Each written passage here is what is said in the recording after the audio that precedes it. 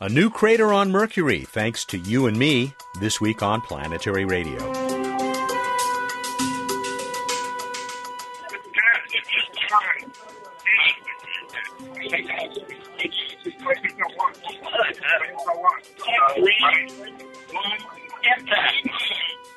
That was the countdown to the climactic end of the Messenger mission, as it was heard in the Mission Operations Center at the Applied Physics Laboratory. Standing there with his team was Principal Investigator Sean Solomon. Sean will join us to recap the brilliantly successful voyage of Messenger and to look forward toward the next steps in the exploration of our solar system's innermost planet. Bill Nye has the week off, but senior editor Emily Lakdawalla is here for our regular conversation, and Bruce Betts will make his usual visit, bringing planets, comets, and a prize for the winner of this week's Space Trivia Contest. Emily, with the Messenger mission's Sean Solomon just moments away, I wanted to get your reaction and also some of the reactions that you summarized in a blog post right after the impact of the Messenger spacecraft. Well, it's always really hard to say goodbye to a spacecraft, especially one that's done so well as Messenger has. They really got every last possible bit of science they could out of this tiny little mission. They mapped all of Mercury. They did much more than they promised they could do. It's been absolutely fantastic. I have no further wishes for Messenger, but I was still very sad to see it go. I loved seeing the folks that you found on Twitter who found quotations from Shakespeare that did seem to be quite appropriate. Yeah, it sprang off the fact that sites on Mercury are named for people who have contributed to the arts, and it just so happens that the site where Messenger was just about to crash was near a crater named for Shakespeare. And so people started digging through Shakespeare in order to find appropriate quotes on the end of the spacecraft. How appropriate, digging through as a Messenger dug a hole in that region. All right, let's move on to New Horizons, because you had a blog post, and there was a lot of attention last week for the latest images from that spacecraft. Yeah, it's really exciting. The very latest images that they have processed from New Horizons are actually showing features on the surface of Pluto. Now, what those features are, we cannot tell you. They're bright and dark smudges, and they're going to stay bright and dark smudges for a long time. In fact, the fact that Pluto's surface is so contrasty, has bright spots and dark spots, may make it very difficult for us to figure out what we're actually looking at until we're right on top of it. But it is cool to see those features rotating around Pluto as it spins, and it's just going to get better. And they also announced they have started releasing all their raw images to the internet. They're not much to look at yet. They're just little dots, and they're going to stay little dots through June. But it's still cool to be able to go to the New Horizons website and see fresh images every couple of days. Fun stuff for image processors like you, isn't it? And there is a lot of information for those folks, some of it fairly technical but still fascinating, in Emily's blog about New Horizons from the 29th, that's April 29th of 2015. Emily, thanks so much. I look forward to talking to you again, as always, next week. See you then, Matt. She is the senior editor for the Planetary Society, our planetary evangelist, and a contributing editor to Sky and Telescope magazine. That's Emily Lakdawalla.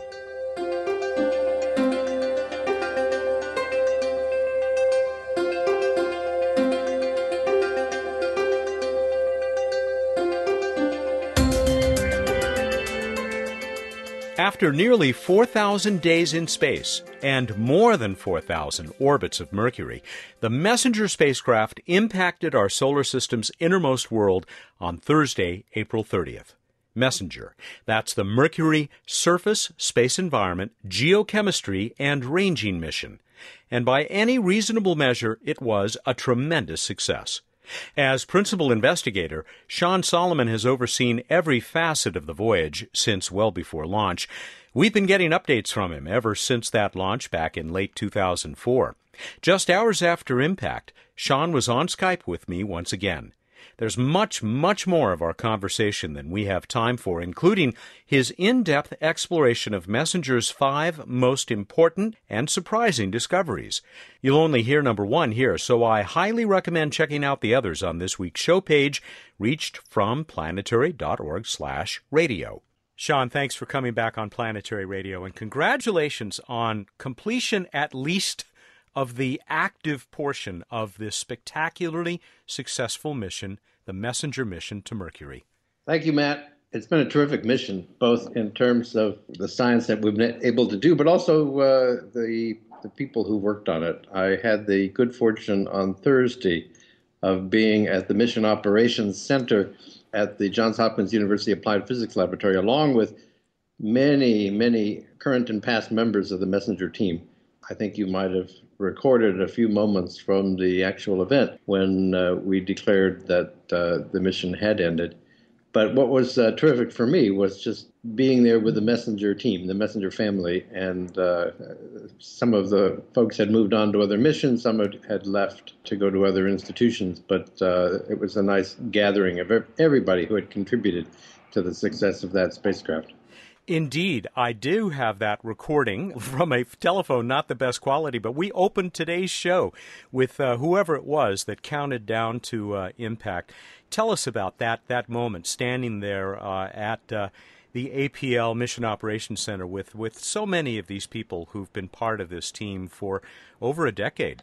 Well, the end of the mission wasn't quite as we would have designed it. Had we had a little bit more propellant, we might have extended the mission a little bit longer and brought the closest approach back into view from the Earth. But we had to go behind the planet. We'd long since run out of actual propellant. We'd even run out of the helium that we were ejecting from the propulsion system to impart a small amount of thrust and raise the closest approach altitude a little bit with the last three maneuvers. And as you know, the helium wasn't intended as a propellant. It was there to move the hydrazine and oxidizer around from the fuel tanks into the combustion chamber. So it was quite a novel use of helium to adjust the orbit of a spacecraft like that. The impact, of course, was on the far side of the planet, out of view of NASA's Deep Space Network antennas. All of us at the Mission Operations Center collected the last scientific data. The spacecraft went into what was called beacon mode, which was a simpler kind of transmission, still useful for radio science. And then that signal ended when, as expected, the spacecraft went behind the planet. And at high probability, we had predicted that would be the last orbit, that the periapsis or closest approach altitude would be so low that the spacecraft, more or less at closest approach, would impact a topographic feature that stood above the average for the surface. If by some chance our calculations had been off and the spacecraft just skimmed the top of the mountain instead of slamming into it and emerged for one more orbit, then we would have heard the radio transmission when the spacecraft would have come out from behind the planet. We did listen. Another radio science team at one of the Deep Space Network antennas listened as well. There was no signal. So after a suitable length of time, the part of both of those teams, we declared that the impact had occurred. I love the fact that you were literally running on fumes at the end there. Just one of many innovations by this spacecraft. I mean, we've talked in the past how it actually became a solar sail as it was arriving at Mercury, but we'll leave that discussion for one of those previous shows. I've had a number of people ask me, and I bet people in the audience are wondering, how close to Mercury did the spacecraft get while you were still collecting useful data? You know, I haven't seen the final orbit determination. That's still being worked out. But I believe that the closest approach on the orbit before the last partial orbit, where the spacecraft ended operations, was just a couple of kilometers off the surface. Wow. We did send back to Earth the last image that we acquired. That's posted on the Messenger website.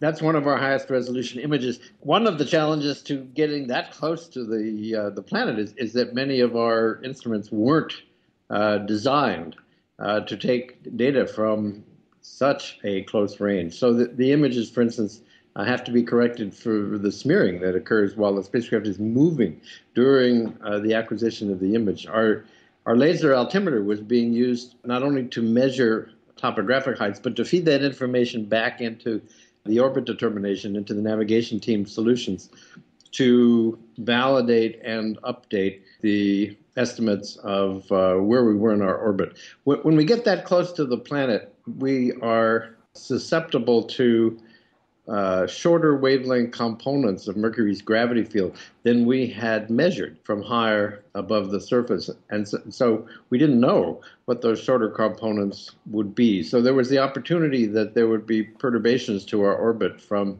these short wavelength features in the gravity field. And so having the altimetry was very important to help us understand where we were relative to the surface.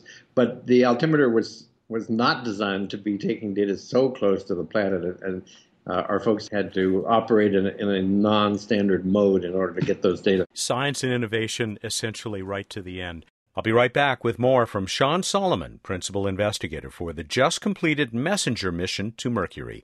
This is Planetary Radio. Hey, Bill Nye here. I'd like to introduce you to Merc Boyan. Hello. He's been making all those fabulous videos which hundreds of thousands of you have been watching. That's right. We're going to put all the videos in one place, Merc, is that right? Planetary TV. So I can watch them on my television? No. So wait a minute, Planetary TV's not on TV? That's the best thing about it. They're all going to be online. You can watch them anytime you want. Where do I watch Planetary TV then, Merc? Well, you can watch it all at planetary.org/TV.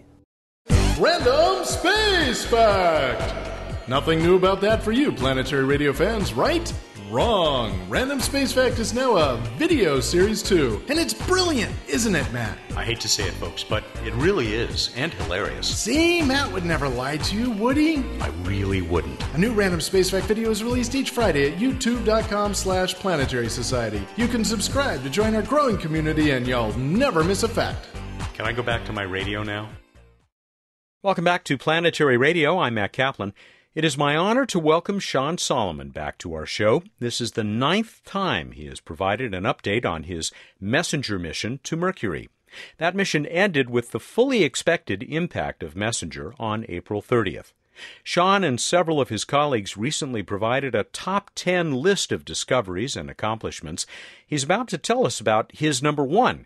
You can hear numbers 2 through 5, including the deep science behind them, on the show page at planetary.org/radio. To me, the most fundamental was the measurement for the first time of the composition of Mercury's surface materials. That had not been done by Mariner 10. It can't be done remotely. We have no samples of Mercury in our meteorite collection. So it all had to be done with remote sensing instruments from orbit. And we took several instruments because we went to Mercury with the notion of deciding among the hypotheses that were then current for how Mercury was assembled. And we know and have known for half a century is unusual about Mercury is it's extraordinarily dense relative to the other planets for its size. And what that means is that it must be mostly iron metal in order to have the requisite density, given that iron is the only common element in the sun and in meteorites that is sufficiently dense. And we know that iron makes up something like a third of the mass of Earth and Venus, a little bit less than that of Mars. So the hypothesis was that Mercury ended up very metal rich. And the question is how? How did that happen for one planet out of the 4 inner planets? There were competing ideas. We've talked about these before on earlier shows. It might have been a giant impact that stripped off the rocky outer parts. It might have been that Mercury was bathed in a very high temperature nebula, the disk of dust and gas that surrounded the early sun. It might have been that Mercury assembled only from those materials that were solid at the hot temperatures of the inner part of the nebula when the building blocks of planets started forming.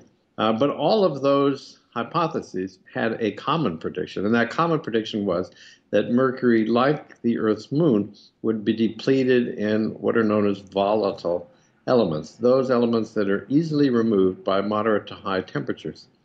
And the surprise from MESSENGER was that as we went through the inventory of elements that we could measure with our spectrometers, one by one, the volatile species showed up in very high abundance. We saw a lot of sulfur, a sulfur abundance at the surface of Mercury 10 times that at the surface of the Earth. We saw a high abundance of the alkali metals, potassium and sodium, which are also easily removed by high temperatures. Most recently, we extracted the signature of the surface abundance of chlorine, a halogen, and that's extremely volatile. Mercury has an abundance of chlorine relative to less volatile elements, similar to that of Mars, which is thought to be a volatile-rich planet, at least for the inner solar system. And so none of the ideas for how Mercury was assembled matched what we saw in the composition. And so it means that we really didn't understand how the inner planets formed.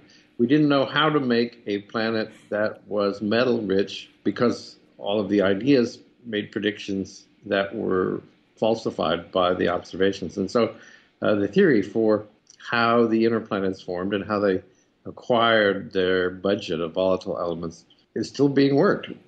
We don't have a complete theory. With apologies to all the planetary scientists out there who must be very frustrated by that, I think that's just a wonderful result. Well, so do we. It's always nice to tear up the textbooks and have to rethink some of our basic assumptions. But in the longer term, Matt, after Bepi Colombo, we're still going to have many, many questions about planet Mercury. I think some space agency is going to take it upon themselves to send a lander. That the next phase in the exploration, after sending 3 spacecraft that orbit the planet, is going to be to try to land. That's not going to be easy. There's no atmosphere to help in landing, as there is, say, on Mars. The day-night cycle is extraordinarily long. The nights are 3 months long. And the temperature varies enormously between day and night. At the equator, the variation in temperature between day and night is 600 degrees centigrade, 1,100 degrees Fahrenheit. You've got to have, if you've got a lander and it's exposed to that kind of variation, that you've got to find some way to survive. Of course, during the nighttime, if you want to take some kind of power source to keep your spacecraft warm, but then you've got to survive the punishing heat of the day. Where do you go with a lander? What's the most interesting target? My vote would be explore those polar deposits. We think there's water ice. We think there's water ice in some places exposed right at the surface, but in all of the deposits exposed close to the surface. But there's this mysterious coating of dark material that we've suggested is organic-rich material delivered by the outer solar system. But really, what is that material? Can we go and sample it? Can we do chemical analysis? Can we dig beneath the dark material and find the water ice that's supposed to be there? Can we see any evidence of chemistry going on within those deposits? What's going on timescales that we can sample with a spacecraft? I think that would be great fun to go to one of those places. How much longer, how many more years, I would bet, are the data from Messenger going to keep scientists like yourself busy? Oh, I would say decades. We're still looking at the Mariner 10 data. With all the data we collected with Messenger, there are still questions that cause us to go back to the Mariner 10 data. How did that look compared to what Messenger saw? Were there differences in the magnetic field and the environment of the planet 40 years ago compared to what we're seeing today? I'm sure that the Bepi Colombo team, with whom the Messenger team has been communicating regularly for a decade and a half, and are already very conversant with the Messenger data set, are going to be eagerly looking for changes in the surface of the planet from the Messenger time to the Bepi Colombo time 9 years from now. By the way, one of the important changes is that the Messenger spacecraft, of course, made a new crater on Mercury. It's not a big one, but we know rather precisely where it should be. And it's one of the youngest features on Mercury, and it will be one of the youngest features on Mercury even 9 years from now. And so we're giving directions to the Bepi Colombo team. Find Messenger's last resting spot and use it to learn something about how optically fresh material is brought to the surface by a small impact crater and how it darkens over time on timescales of years or decades. So that's Messenger, delivering science even beyond its own lifetime at Mercury. Sean, I don't want to give this too much of an air of finality because I certainly hope we will talk again, but I do want to tell you what a tremendous honor it has been to check in with you periodically on this program, beginning from just a week or so before launch back in 2004, right up to today when we can look back at the really magnificent record and achievements left by this mission. Matt, it's always been a pleasure talking with you, and I know you have a terrific, well-educated audience, and so I've really been delighted to be part of your show. Thank you, and I know that they appreciate hearing conversations like this one, and I'm sure they're going to love this conversation.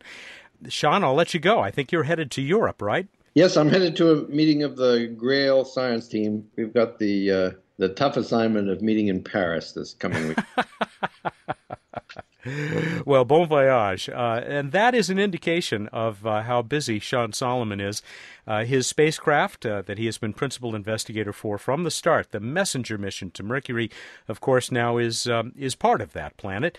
But Sean has many other things to do. He directs Columbia University's Lamont Doherty Earth Observatory. And you heard that he's on the science team for Grail, but he's also served for Magellan, Mars Global Surveyor.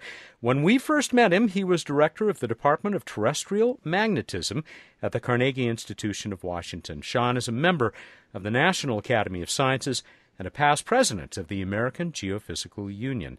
And, of course, the Messenger mission controlled and the spacecraft built at the Johns Hopkins Applied Physics Laboratory in Maryland, which is where we picked up that word of its impact on the planet Mercury just a day or two ago. I will be back to talk about what's up in the night sky with Bruce Betts in just a moment.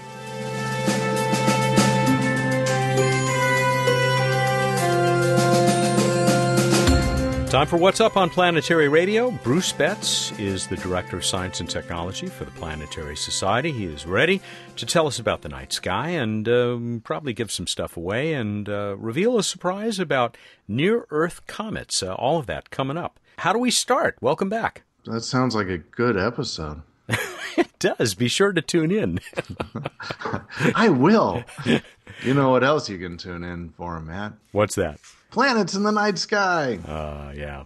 How do you like that segue? What's that? Is that Venus that's up there incredibly bright? Pretty high? Well, you'd have to give me more directional information because we've got two really bright planets. The brighter one is Venus, which is over in the west after sunset, but staying up for a couple hours after sunset. And above that, higher in the sky in the early evening, is Jupiter, which is also brighter than any star in the sky, but not as bright as Venus. It's one of those. Yep, it definitely was. And you can actually, for the next week or two, possibly pick out Mercury. Not too hard, but you have to catch it as soon as it gets dark, low in the west. And you can actually, if you want, prove that the solar system and the planets are mostly in the same plane, because you can draw a line from Jupiter through Venus, and then it'll come down not quite exactly into Mercury, but in the general vicinity of Mercury. And if you follow that line all the way to the other side of the sky in the early evening, Saturn will be rising in low in the east, looking kind of yellowish. And we're in there too, right? We are. If you very carefully take and point your head and look down, you will see the Earth, I'm pretty sure. Or at least something on the Earth. Science facts. I know, it's amazing. All right, we move on to this week in space history. It was 1961 that Alan Shepard took a suborbital flight, becoming the first American in space in the Mercury program.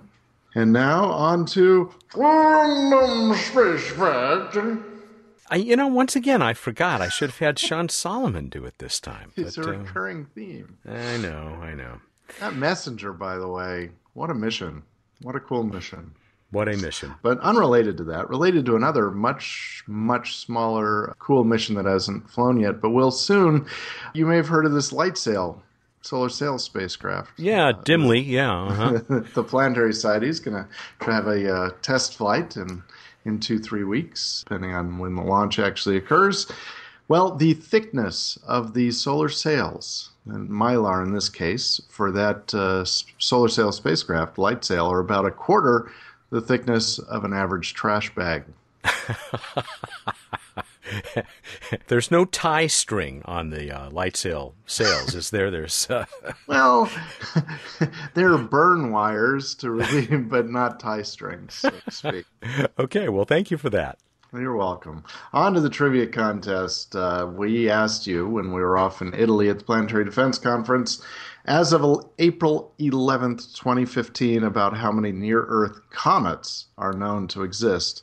That would be comets approaching within 1.3 AU, 1.3 times the Earth-Sun distance. How'd we do? Very interesting. You specified that this had to be a number as of April 11 of this year, and apparently there were some last-minute discoveries of new near-Earth comets. So a lot of people came up with 94, 96, but we also got, and probably had a plurality of people who said 101 objects, 101 of these comets that come pretty close to home base. Which of those numbers is correct? Based upon the JPL NEO site, 101. And turns out all of these comets are white with little black spots. Well, that is going to make Arlene Lopez very happy, because random.org chose a couple of those people who said 96, but we're going to go with the 101 because Bruce was very specific. Arlene is in my hometown, Long Beach, California. I don't know. Who knows? Maybe she lives a block over. I have no idea. But she is one. The copy, the last one we've got, of the Interstellar Age, inside the 40-year Voyager mission by our friend, the president of the Planetary Society, Jim Bell. So congratulations, Arlene. We will get that out to you soon.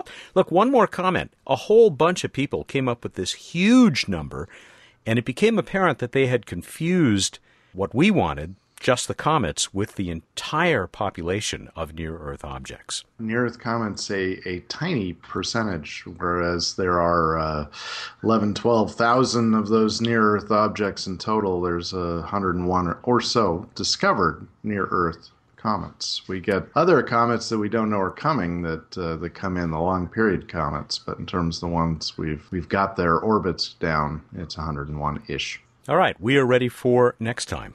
In microns, more formally called micrometers, how thick are the light sail spacecraft's solar sails? How thick are they? Go to planetary.org/radio contest. I suppose you could just, check the box for your trash bags and divide by 4. But exactly. However you want to go about it, you'll need to get the answer to us by the 12th. That's May 12, 2015. At 8 a.m. Pacific time, and there's a Planetary Radio T-shirt in it for you if you win. Hey, Matt. Yeah? May the 4th be with you. Why am I getting that from so many people? Apparently Bill Nye also tweeted about that. Someone at some point decided that they could make a play on words for Star Wars, May the Force be with you. And so every May the 4th, people like me and other Star Wars geeks get all excited. Okay, all right. I like Star Wars a lot. Trek rules. Let's finish with this. Mark Little said if it wasn't for the superpower of Dr. Bruce Betts, the planet juggler, to protect us, as demonstrated in the Random Space Fact videos, I'd be hyperventilating at this point with all those comets coming close to home. Fear not, I will juggle them as needed. Say goodnight, Bruce. All right, everybody, go out there, look up the night sky, and think about juggling comets. Thank you, and good night.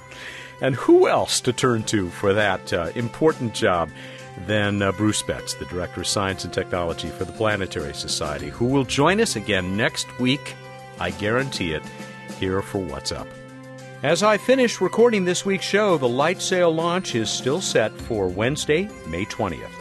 Planetary Radio is produced by the Planetary Society in Pasadena, California, and is made possible by the winged members of the Society. Our theme music is from Josh Doyle. Danielle Gunn is our associate producer. I'm Matt Kaplan. Clear skies.